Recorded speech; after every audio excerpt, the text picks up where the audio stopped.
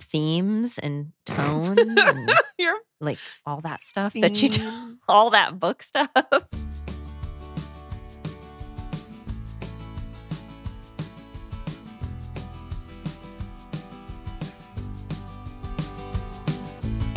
Welcome to Book Talk Etc., a podcast bound to grow your TBR. I'm Tina. And I'm Renee. And this is a conversational podcast about books and more from two Midwest mood readers who are easily distracted by new releases.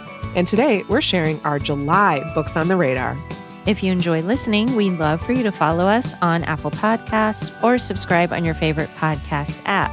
And if you have a minute, please consider leaving us a review or rating on Apple Podcasts or sharing us on social media. All of this truly helps other book lovers find us.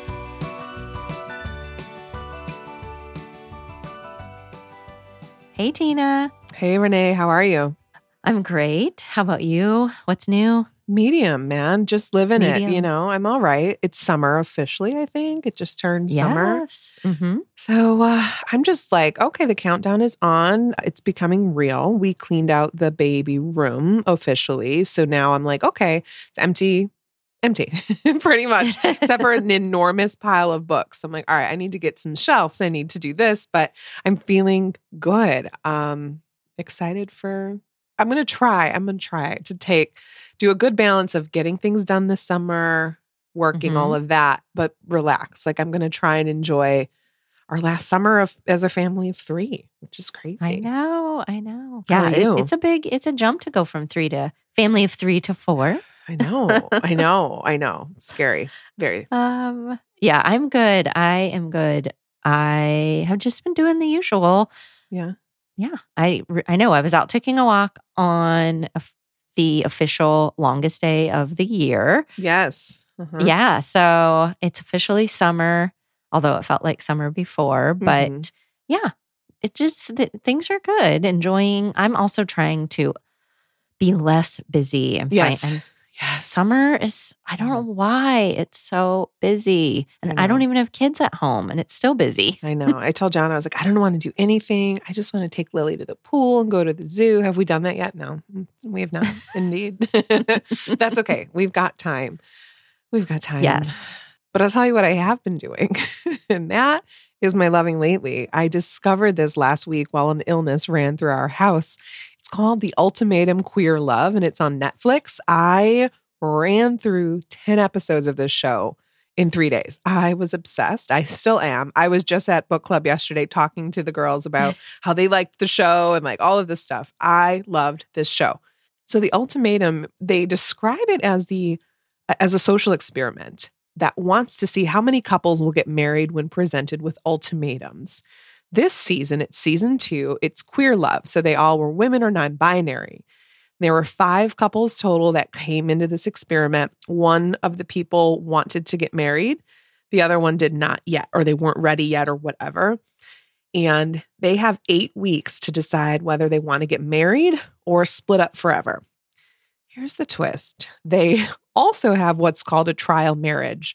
So the couples split up for 3 weeks and live with another person's partner during that period of time. So they the first couple weeks, they're like getting to mix and mingle, getting to know people, and then they basically pair up and live with a new person for 3 weeks. And they call it trial marriage. First of all, I looked at Jonathan and said, absolutely the hell not. You're with me for life.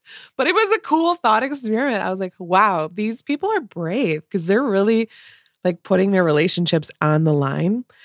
It gets so messy. I cannot describe to you how good the mess was. So not only in the initial, am I going to find a new partner? Am I not type thing? But then once they are paired up, they go on group dates or group meetings. And I'm like, I just couldn't imagine looking someone in the face oh, you're with my partner. Great. So I was so invested in the outcome. I'm super gullible. I was talking to a couple of people online about it. I'm like, I wanted them all, whatever. Anyway, I'm very gullible and I can believe in love stories quite easily. The best part though, is there's a reunion. The last episode's the reunion and it took place a year later. So we truly got to see where they are all now. Very juicy. I was as into this as I was into Love is Blind, which is like major compliments to this program. I just found out there is a season 1 with all straight couples.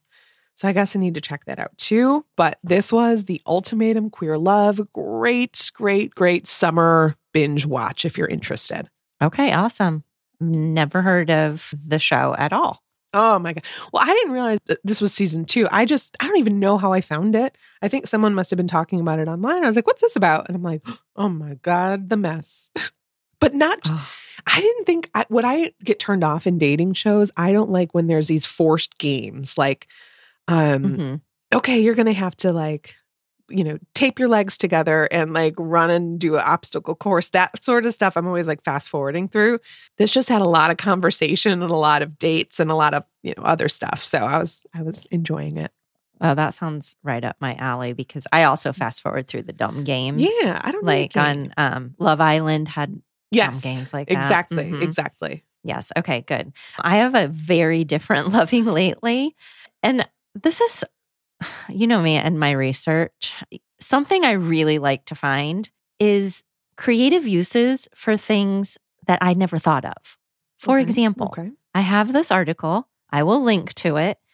It is the 45 genius Vaseline uses for your beauty routine. Hello?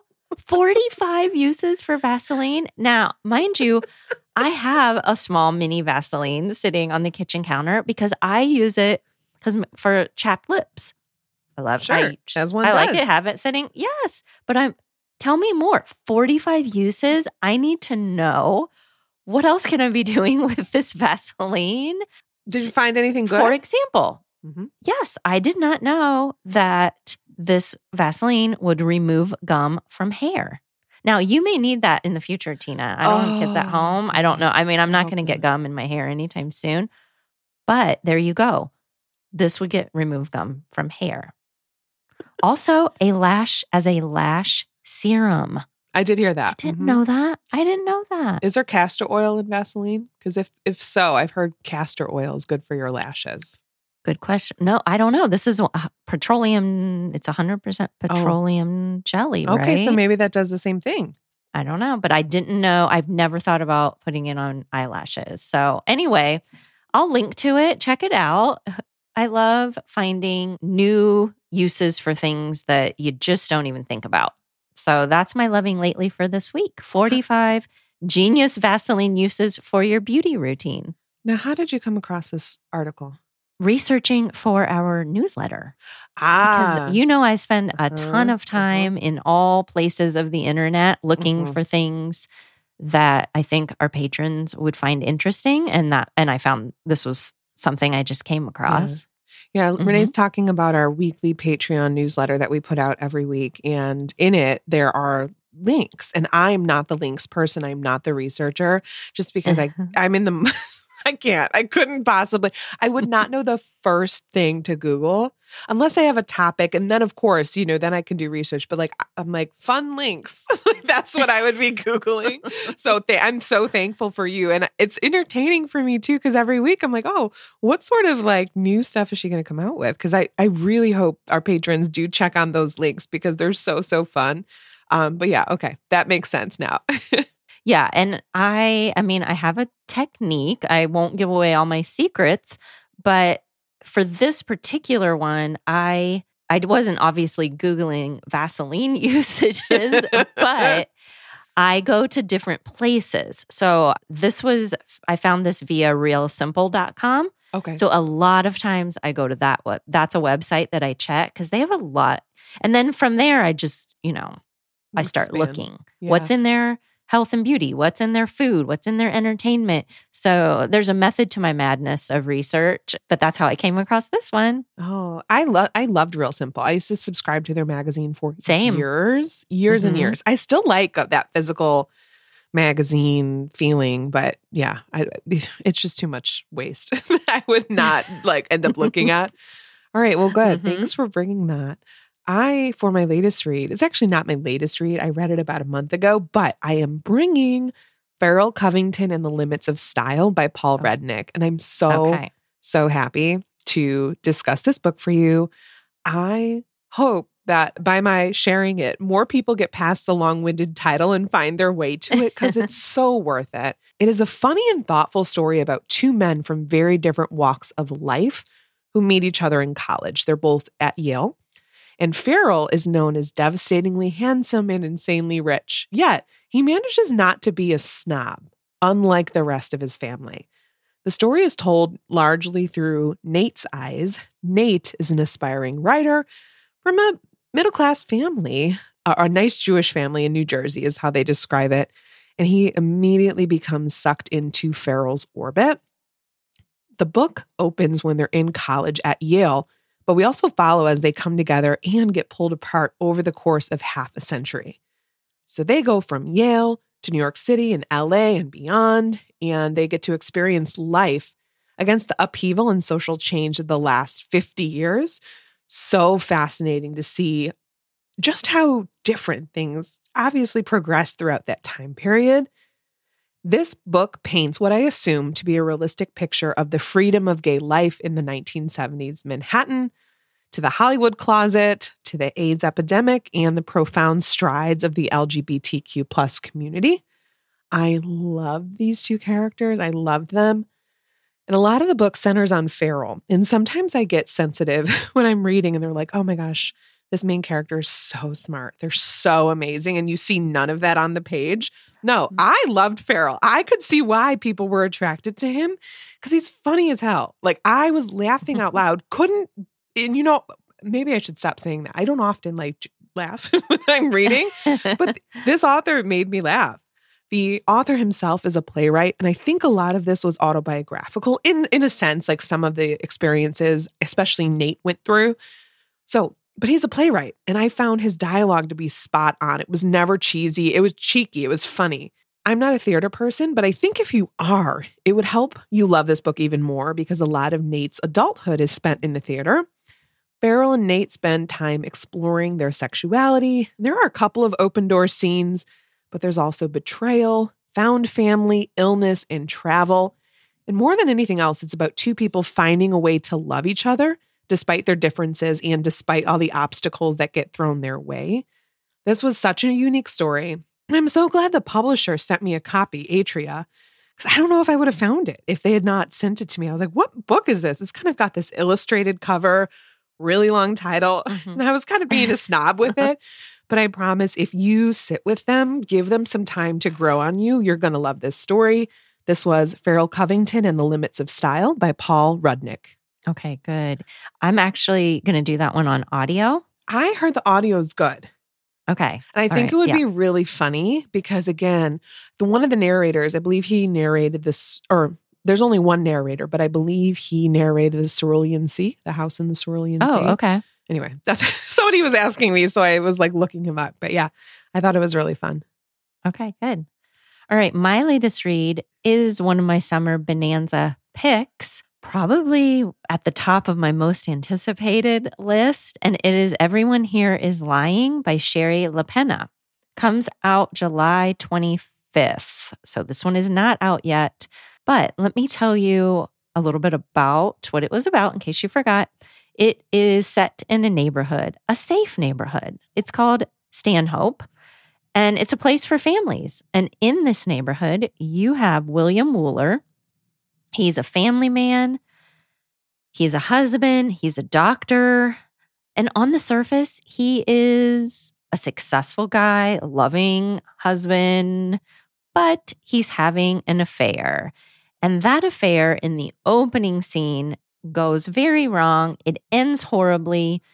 He's not happy and he shows up, back at home. He leaves the hotel, goes back home. It's the middle of the day. He decides not to return to work. He wants some alone time because he's, not happy. But at home, he finds his 9-year-old daughter, Avery. And we come to know pretty quickly that Avery is a bit of a struggle. He tells us, he is not happy to see her. He lets her know he's not happy to see her. What are you doing home? He's definitely grumpy, all of that. And turns out she got in trouble at school, so she didn't wait on her brother to walk home with her. Now, things transpire. Something happens, and hours later, Avery's family declares her missing. And all of a sudden, Stanhope does not feel so safe, and William isn't the only one on the street who's telling lies. So the question becomes, who took Avery Wooler? What happened to her? So you know I love a disappearance story. This was a very propulsive popcorn thriller. I do love a popcorn thriller. I have read all of Shari LaPena's books, and this is very much in the vein of how she writes. You will be pulled in. I was pulled in. Overall, this was exactly, for me, like eating the entire movie theater tub of popcorn. The entire thing. It's delicious. It's fun. But then after I was finished, I was not very happy. I was very dissatisfied. That is how I can describe this reading experience. And the reason that this did not work for me, because I'm just going to say, I'm probably going to be one of the outliers on it. At least so far, the reviews are really strong. But on the one hand, it's an excellent plot-driven book. I binged it. I'm just not happy with several elements of the story. One in particular has to do with Avery and her age. So I can't say anything else about it because it would be a spoiler. But I have huge issues with it. Huge. Enough for the fact that it bumped my rating way down. I'm probably going to land at a 3-star on this, which is not where I want to be with a Shari LaPena book. But I would love to talk to you. I think if you like popcorn thrillers, I think if you like disappearance stories, yes, give it a try. But expect to suspend your disbelief to the point of excessive levels, if that makes sense. It's you've really got to suspend disbelief with quite a bit. I think that's where it lost me. So sorry if I'm being vague. This didn't end up being for me, but I will still continue to read every book that she publishes. It's Everyone Here is Lying by Shari LaPena. Man, I know. I feel like I so far finished 2 Summer Bonanzas, almost done with my 3rd. I loved 2. 1 was DNF. So, I can't complain. Not bad. Yeah. I mean, I had very high expectations, which, sometimes those pan out and sometimes they don't. But like I said, I'm going to be an alternate opinion because I have a feeling that this is going to be really popular. And I know a lot of people have read it and have already loved it. So, just compare reviews, I guess, and see what you think for yourself. Sounds good. All right. So for book talk today, we're chatting a little bit about book club. And Renee and I are both in several book clubs, both as a part of Book Talk, etc., and in real life. So we thought we would share a couple thoughts about being in book club, particularly how to have a successful book club conversation. So through Book Talk, etc., we have 2. One is our bi-monthly Book Talk, etc. book club, where we gather together on Zoom and discuss a book that has been voted on by our Patreon community. And this week coming up, or when this episode comes out, we're going to be discussing Chain Gang All-Stars by Nana Kwame Adjei-Brenyah. We also host a monthly Read with Book Talk, etc. community read. And this is just a chat via Discord. So it definitely has a different feel. But I really like that because I'm just, all of us are kind of bouncing in throughout the month, sharing thoughts and then chatting together. And this month we're discussing Farrell Covington and the Limits of Style because I love it and I wanted to. And those are books we vet in advance. So we already know, like, if we liked it, what we want to talk about, all of that. And we actually are going to link to our Amazon store where we've posted all of our previous book club and community read selections. So you can head back through there and, read along if you'd like. Renee, tell me about your experience with book clubs. Yeah, I enjoy book clubs. I've been in past book clubs that I'm no longer in, and then I'm in a current book club. I love getting together to talk about books, whether it's online or in person. And I think that, if I had to pinpoint what is something that would make a successful book club conversation, I think you have to go in with a plan as far as questions. they can go from being simple to more complicated. And I think that you need a mix of both. For example, you have to get past did you like it? Yes or no. I think you have to dig a little deeper. So maybe start with themes. I think that themes are something that everyone can kind of use as a jumping off point. And or if you start with did you like it, then I think you have to go further with why did you not like it or why did you like it? And then kind of head into character territory, plot territory, structure territory. For me, like I would like to talk about all of that, all of those aspects, especially if it's a really interesting premise, like time travel, or I don't know, or like a multiple character perspective with a really like horrible person. Like what made that person so interesting, or what made that person so boring? Yeah. I don't know. What's your take? Yeah, I completely agree. I'm in two. One's with some college friends and we meet via Zoom, and the other one's with my neighbors that meets in person. And both have a very different feel to it. Obviously, one's on Zoom, one's in real, face to face. And my neighborhood one is a bit newer, but I love getting the chance to meet and chat in person every month. Like you said, I love chatting books. I don't care what it looks like. Like we do it all the time. So it's nice to have multiple outlets to get to do that.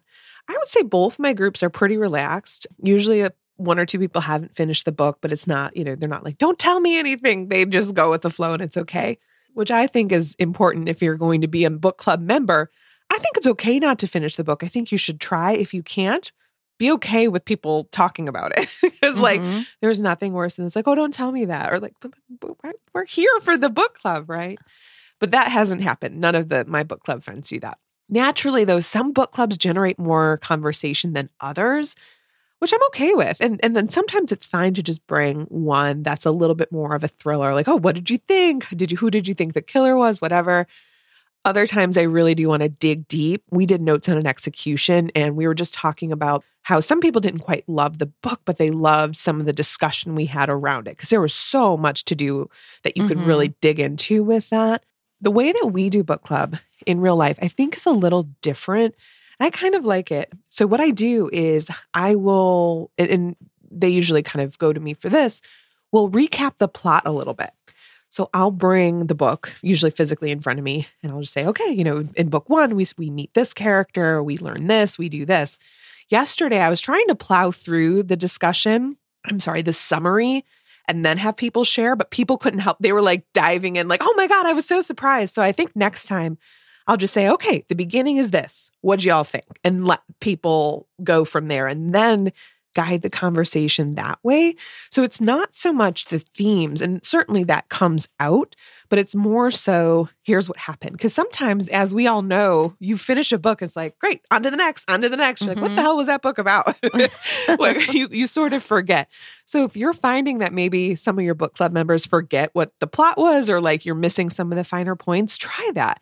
Try going through and recapping a little bit of the plot, because I thought that was helpful. That is a great point, actually, because I have not thought to do that. And you're right. By the time people get together, a lot of people have read that maybe a month ago. Oh, yeah. Especially depending on the types of readers you have, like us, my God, like there's no telling how long ago we read it, or, and sometimes it's right beforehand. And so even so, I don't think it's that tedious, because I like to hear you tell me about a book that I just read. Like, tell me what happened in this first section. It jogs my memory. I gave my neighbor my physical copy. We read All That Is Mine I Carry With Me by William Landay. I gave her my physical copy to read. She was laughing at me. She's like, you have all these little like check marks and like little like corners turned down. She's like, I unturned your corners. I was like, those were important. So it was funny. I still knew what I wanted to say on that. But I would say, if you want to really dig in a little bit, and you don't have to do this, this is only if it brings you joy. This is not like book club. This is not like a book report. But I love annotating. So I'll like turn down a corner if I can't find a pen, or write, wait, what about this character? Or what do we think about this? Or like, is this a comparison to X book? I like those little notes. Or you could do it in your phone, or however you prefer to to take notes if you're into that. But especially if I'm running the discussion, I find that to be helpful. Okay, good. Something else I like, I think it's important if you want to have a successful conversation with anyone, whether it's just book club or one other person, is be okay with hearing that a book that you loved was not loved by other people. And it's okay. Tough to do. And it actually will make the conversation more interesting. I think it's important not to like trash it as far as like be constructive. Okay. Yes. So if I loved a book and somebody else did not, I want to know why. Like, let's like talk about why, and then I can get a chance to talk about why I loved it. And maybe they obviously had a completely different take on the story. But I think especially when we love books, we kind of find it shocking when other people don't feel the same way, right? 100%. And I am guilty of this completely. Not every book. I mean, certainly there's a lot that I'm like, oh yeah, I see why you would say it dragged here or here. That's why I don't pick books that I am not open to taking criticism about, because I don't want to discuss. And these are like 3 books. There's like a few. Like it's a very small list. So I'm taking that in. But I think you're absolutely right. It's helpful if it's a book that you're not like maybe emotionally attached to. Like maybe don't bring your all-time favorite, because you might walk away like, damn, like people kind of had good points, but I don't want to see these points. Sometimes you just want to love what you love. I will say if I hated a book, I won't chime in first. Like I probably won't be the first person to be like, oh my God, you're right. Be constructive. Like, oh, it was terrible, this and that. Be specific too. Why didn't it work? Right. I didn't like the structure. I didn't, the themes, the plot, whatever it was, I couldn't get into it. And that's okay too. Like, but bring something constructive. Some of my favorite book club conversations actually though are books that I'm almost ambivalent about. I'll give you an example. The Rebecca Makkai, I Have Some Questions for You. We did that as a BTE community read in our Discord. And I was very, very ambivalent about the book. I didn't love it. I didn't hate it. But discussing it with other readers, some who gave it 5 stars, some who gave it 2 or 3, was awesome because I could see everything. It helped me appreciate it more. It actually bumped up my rating a little bit. Because sometimes when you're reading, you can get into your feelings, you can get into your own personal experience. Maybe you're at the gym when you're reading, or, there's other life things going on and there's just elements that are interrupting your flow. But having the ability to go to book club and discuss a book, I think helps you see new elements that you weren't thinking about. And sometimes it helps me appreciate it more. Rarely does it make me like a book less, I think. Isn't that strange? Yeah, I would agree. I think sometimes the most interesting conversations come from books that we don't like or books that we are ambivalent about. Yes. Because also that can take you into territory of, here's what I was expecting and here's what I wish would have happened. So also you can learn a little bit more about your own reading tastes and the reading tastes of others by hearing about what they go into books expecting and what they do or don't like about plot structure or topics or characters. A lot of people don't like an unreliable narrator. Yeah. I personally do. So that's a fun conversation to have as far as what did the author choose to do that was different or unique, whether they had an unreliable narrator, whether they had an omniscient narrator. How did that work? I've had a lot of behind the scenes discussions about Indiscretion by Charles Dubois and the fact that an omniscient narrator was used in that story. And not everyone loved that. And some people had some criticisms of that. And I hadn't even thought about particulars about that. So it's interesting. And I think like looking at books critically is where we're landing on how to have a successful conversation and to be open to discussing like pros and cons, ups and downs, and all the things. And what's really great too about doing book club with people that you come to know, you come to learn your own reading taste, but I'm also learning the taste of my fellow book club members. And it's so cool. And granted, I do some of the choosing, not all, but some of it. So I know, okay, we do better with this type of book. We might shy away from this type of book. I suggested for next month, The Whispers, but this is a tip, I would say.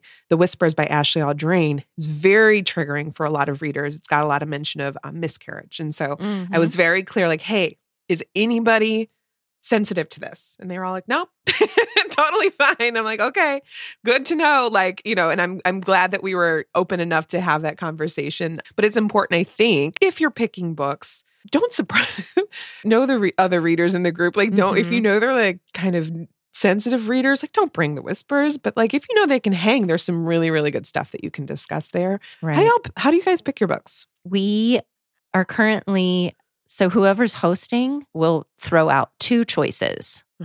And then everybody has to vote on those 2 choices. Well, whichever wins is the book. Do you know in advance who's hosting next? So like, if I'm hosting next, okay. Because here's my problem. I would come to book club and be like, oh crap, it's my turn. What 2 books? I'd be like, I've never read a book in my life. I can't think of anything. Like, I'm so bad at on the spot picking. Oddly, like, this is strange. Oh, yeah, I see what you're saying. Yeah. Well, somebody says they're hosting, and then that person has 2 days to go and research and just, no, they don't have to pick on the spot. On the they spot. Have, 2 books. Right. They have about 2 days to then send their choices out via group text, and then everybody votes. Now, Tina, what? You would not be able to come to our next book club. Why? Do you know what book? Was chosen? No, don't take me. It's Hello Beautiful, and I don't want to hear about it. It's Hello Beautiful. I don't want to hear about it. I don't care about your opinion. Can't come. I'm just kidding. I do. Please don't ruin it. Please don't ruin it for me. No, I like that. I like that idea of having 2 and then having the folks vote. The way that we do it on one book club, we have a long running list that we've kept for now a couple years at this point of books that we think we might want to read at some point. And so what's nice is then you can almost put holds on those books. And like, especially if it's buzzy, like you'll get some time. The other one, we're still newish. So we've just I've picked a lot, quite frankly, which is okay. I know we're probably tough book club members to have just because we're so enmeshed in the process. But that's really it. Last thing I would say to generate good book club conversation or how to discuss books you liked, disliked, or ambivalent about is Google book club questions. It's okay. They're probably online. Honestly, there are so many great bloggers that have like book club questions for X, and like they will put some questions out in the universe for you. So I just think it's fun to like have that handy. Come up with your own questions, of course, but also, Google questions. Like yesterday, for example, I guess I shouldn't say what we talked about, but because of one of the plot points in the book we read, it was a very kind of almost controversial social question that came up toward the end. And I was so glad. I was like, wow, we got to discuss this. The other one, Notes on an Execution, we talked about the death penalty. Very interesting. And like, again, it depends on the club. It depends on the people. But sometimes, wow, you can have some really deep conversations from that. Oh, for sure. I would say our most chatty book conversation so far has been over Beautiful Little Foals by Gillian Cantor. Really? Yeah. Yeah. Wow. Yeah. I would never have guessed that. Okay. Yeah. I think ours has been Notes on an Execution by Danya Kafka. Well, good. Hopefully that helped you, formulate some of your in real life book club conversations. I'm so thankful to have my book clubs. I think it's a really fun outlet. So if you aren't in a book club, literally one of my neighbors, that was like one of the first things we ever spoke about. We said, hello, who are you? You just moved in. Great. And then she asked me, are you a reader? I was like, girl, are you ready for this conversation? And turns out she was. And like, then she listened to the show. So anyway, hey neighbors, I know some of you might be listening. Only takes one other person to start a book, like you and one other person. That's I know. it. That's how it was for my other book club, is me and my friend. I literally was in COVID. I was like desperately asking, can somebody please join me for book club for my birthday, please? I asked all my friends. No one said yes, except my one girlfriend from college. But now we've got like a solid 5 or 6, so it can grow. Yes. Okay, good. All right. I'm out of breath. Sorry. If you hear me panting, John's probably going to do a great job editing 90% of it, but once in a blue, you're going to hear me panting. And it's just because there's a human nested inside of me. But I'm going to start with my first July book on the radar. I cannot believe it's July. I can't either. I can't. I'm really excited for this one. It is called At the End of Every Day by Ariana Reich. And this is a debut, and it's perfect for fans of Ian Reid, Jeff Vandermeer, and Julia Armfield. If you know anything about those authors, you know we're getting weird. We're going into weird territory. I only know Ian Reid, and weird came to mind. Yep, exactly. Same for the other two authors. Weird in a way that I absolutely enjoy. Mm-hmm. This one is set in a theme park, and it's about Delphi, who's spent years working at a vast and iconic theme park in California after fleeing childhood trauma in her rural hometown. But after the disturbing death of a beloved Hollywood starlet on the park grounds, Delphi is tasked with shuttering the park for good. Meanwhile, two siblings with ties to the park exchange letters, trying to understand why people who work there have been disappearing. And before long, they learn that there's a reason no one is meant to be seen behind the park's curtain. What happens when the park empties out? And what happens when Delphi, who seems remarkably at one with the park, is finally forced to leave? This is a novel about uncanny valley, death cults, optical illusions, and the enduring power of fantasy. It's mind-bending, but it's in an eerily familiar landscape. We've all been to an amusement park, right? We can visualize like a Disney, Six Flags, that sort of element. Mm-hmm. But what happens when it shuts down? What happens at the end of the day? I am super intrigued. The main character, begins to question the guests that start to arrive, her boyfriend's erratic behavior, and ultimately her own sanity. Say no more. Yes. Mm-hmm. Say no more. I'm into it. I really like the cover as well. So give it a shot. I actually got it for a read now on NetGalley, but it's probably expired by the time this airs. But I was so delighted. It's called At the End of Every Day by Ariana Reich. Okay. Ooh, that sounds intriguing. All right. My first book has one of the best covers for summer. Ooh. The best covers. The Sunset Crowd by Karen Tanabe comes out July 4th. Oh, is that cover? Take a second, pull it up. It's stunning. And I love the storyline. It is about fame, fortune, love.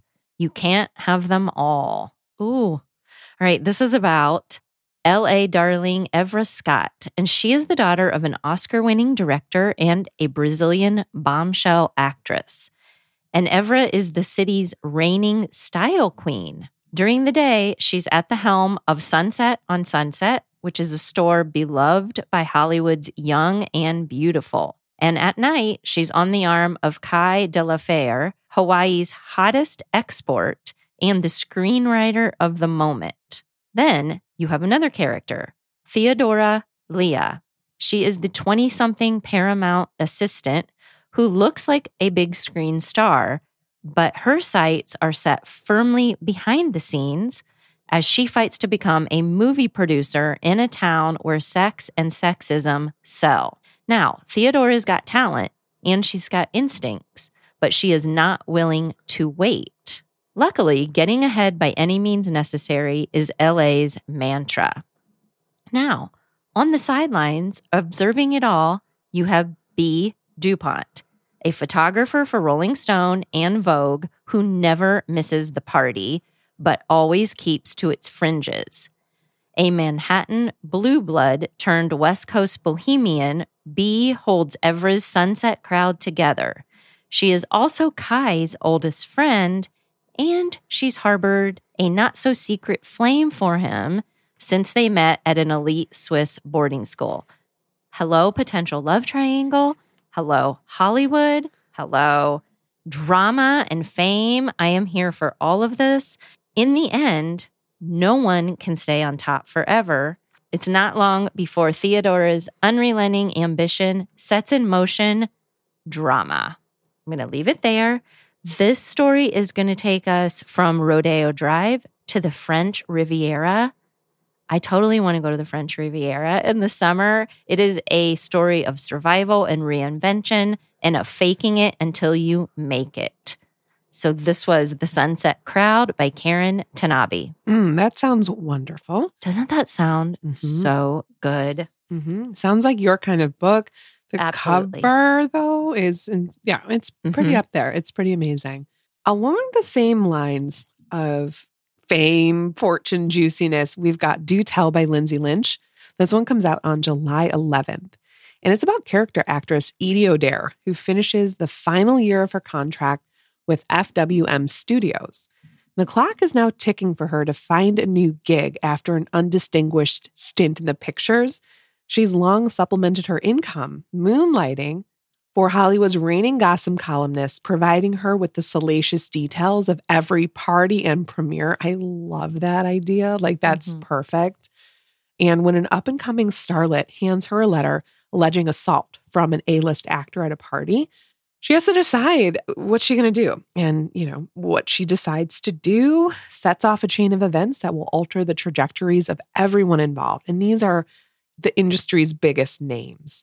It catches up with her now when she's on a new side of the entertainment business. Edie's second act career grants her more control on the page than she ever had in front of the camera. So she's starting to come into her own a bit.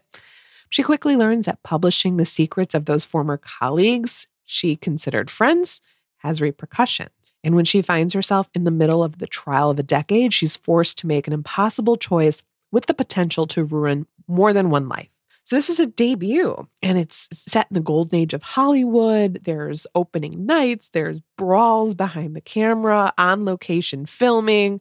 And ultimately, this book is about the manufacture of the magic in movies and an interrogation or a look at who actually gets to tell women's stories.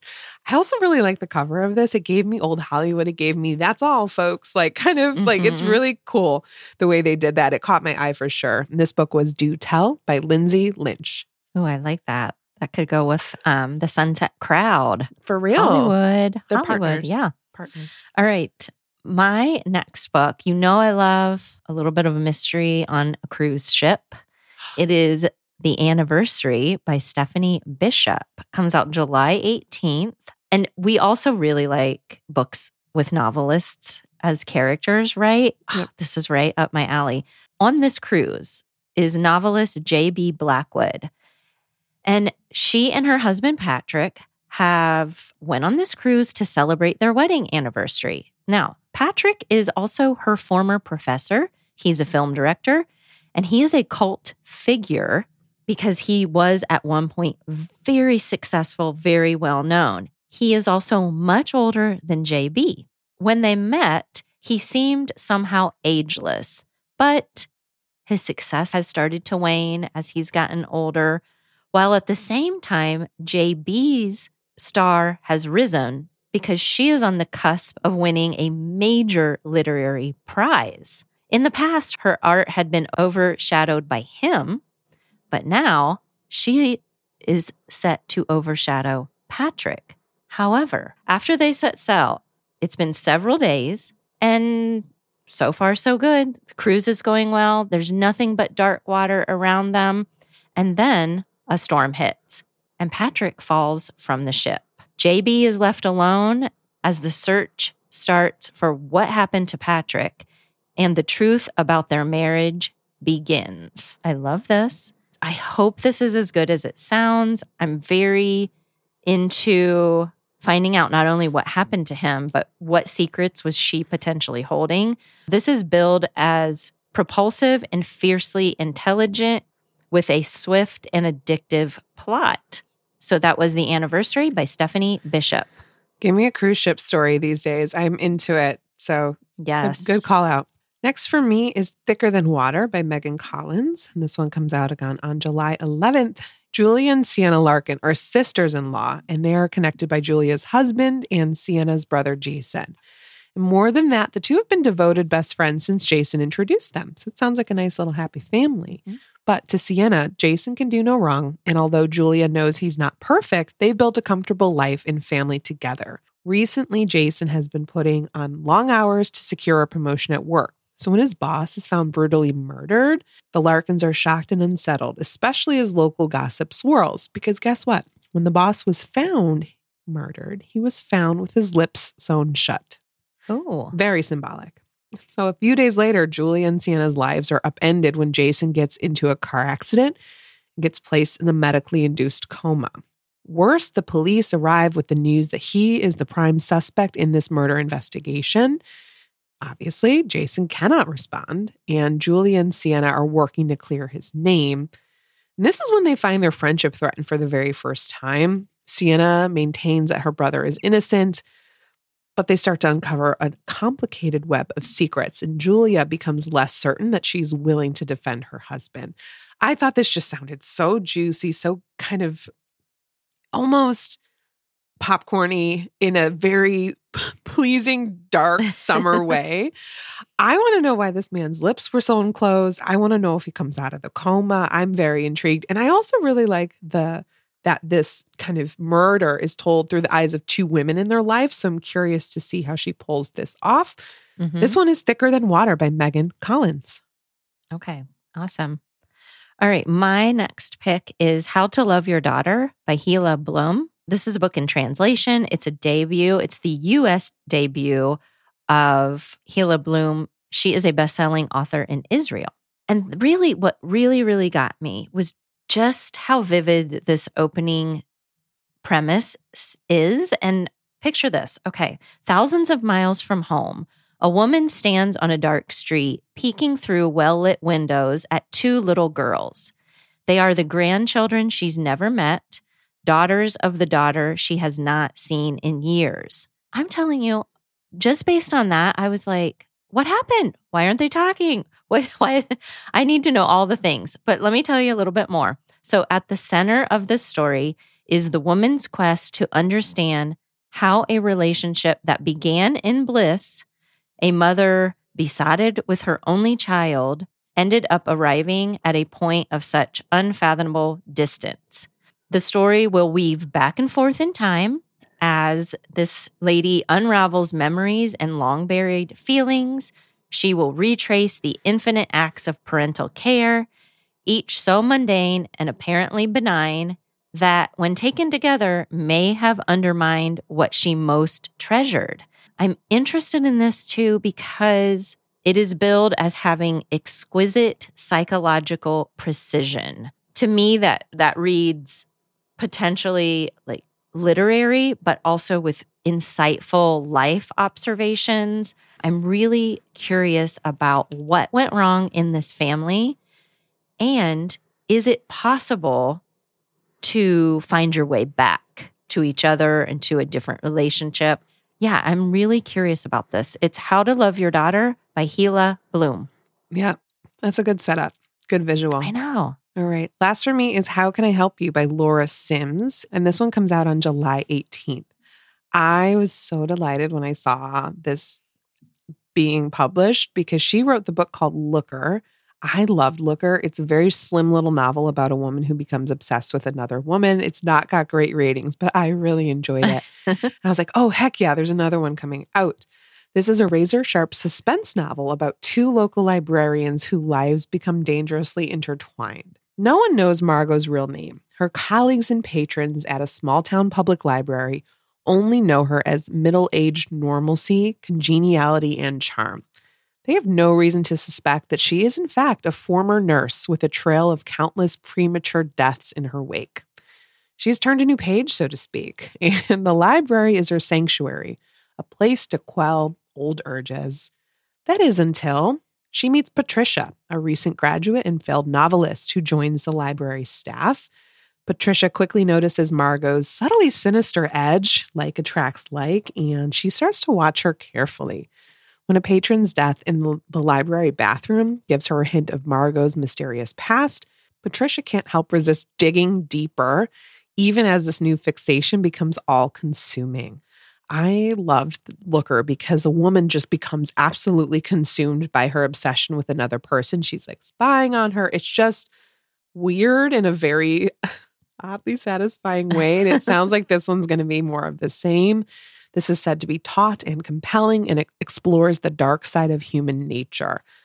Can't wait. Got to read it as soon as possible. It's How Can I Help You by Laura Sims. Oh, yeah. Okay. My last pick is An Honest Man by Michael Kurita. Comes out July 25th. I've brought his books to the show in the past. I feel like he is an under-the-radar author, and this one sounds so good. All right. So, after discovering 7 men murdered aboard their yacht, Including 2 Senate rivals, Israel Pike is regarded as a prime suspect. He is a troubled man, infamous on Salvation Point Island for killing his own father a decade before, and Israel has few options, no friends, and a life-threatening secret. Elsewhere on the island, 12-year-old Lyman Rankin seeks shelter from his alcoholic father in an abandoned house, only to discover that he is not alone. A mysterious woman greets him with a hatchet and a promise. Make a sound and I'll kill you. Okay. Uh-huh. All right. So as the investigation barrels forward, Lyman, Israel, and the fate of the case collide in immutable ways. All right. This is obviously a thriller. Now, I have no idea where this is taking place, except it is an island. So we're dealing with, I don't know if they're all kind of on the same island. I'm not really sure. And I like the question about what potentially is happening. Who killed the people? What happens on the island with the 12-year-old boy? I don't know. This is a case of, I know this author writes really good thrillers. The book that I brought to the show before was his book, The Prophets. I called it Friday Night Lights meets Serial Killer.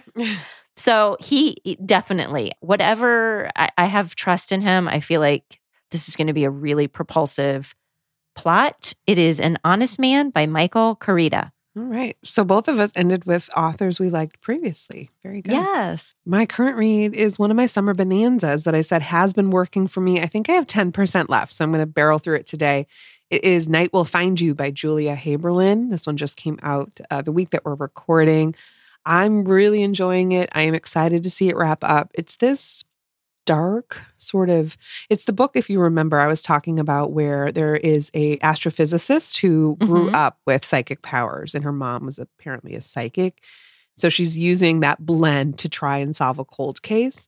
And I'm like, I got to finish. Like, I need to know how this is going to wrap up. Like, what's the scoop? So I'm enjoying it, and I'll report back. That's Night Will Find You by Julia Haberlin. Okay. Yeah. Yeah. Because I had the interest of the psychic for that one. All right.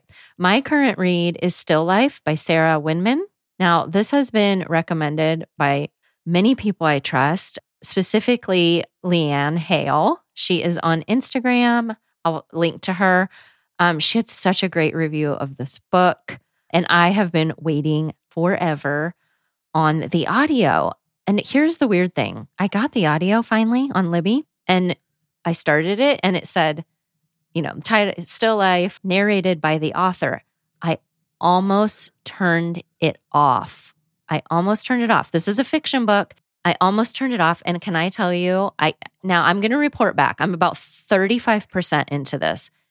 Can I tell you, I am shocked. This is one of the best audiobook narrations I have ever heard. Ever? Yes. I'm saying it now at 35. I could change my mind, but that's where I'm saying it right now. This is about quite a lot. This spans years, but it is about this guy, Ulysses. And in the opening scene, he is in Italy. So he's in the war in World War II, but it doesn't stay there. It ends up going back to London. He's from London. He's a British soldier. There's also Italian characters. I cannot set this book up very well right now because it's really hard to describe. This is a straight character-driven story as to what is going to happen when you put together a bunch of friends and strangers who are brought together by love, war, art, and the ghost of E.M. Forster. It goes between London and Italy, and it also spans between World War II and the 1980s. Lots of years, which I love. I, so far at 30%, am so into this story. The fact that the author is able to give everyone in the story their own unique voice, literally, in the audio, it's fantastic. I already like these characters. I'm already worried about what's going to happen to them. And I hope it's going to turn out well, but I don't know. So I'll report back. It's Still Life by Sarah Winman. That was on my list from years ago. So I will be excited to hear what you think. Okay. Well, hey, that's it for today. We thank you for spending a part of your day with us. Links to all the books mentioned can be found in the show notes. And if you enjoyed today's episode, you can help us by following wherever you listen and by leaving a review on Apple Podcasts. It helps us get our show out to new listeners and grows our audience. Don't forget, if you would like access to exclusive bonus content, you can join us for $5 a month on patreon.com/booktalketc. If you'd like to connect with us, email us at booktalketc@gmail.com.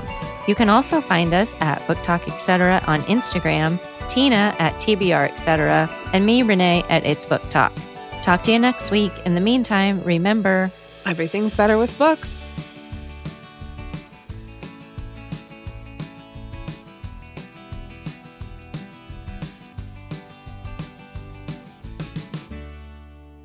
Depends on how many pages it is. Am I going to read 218? Okay, I could be in.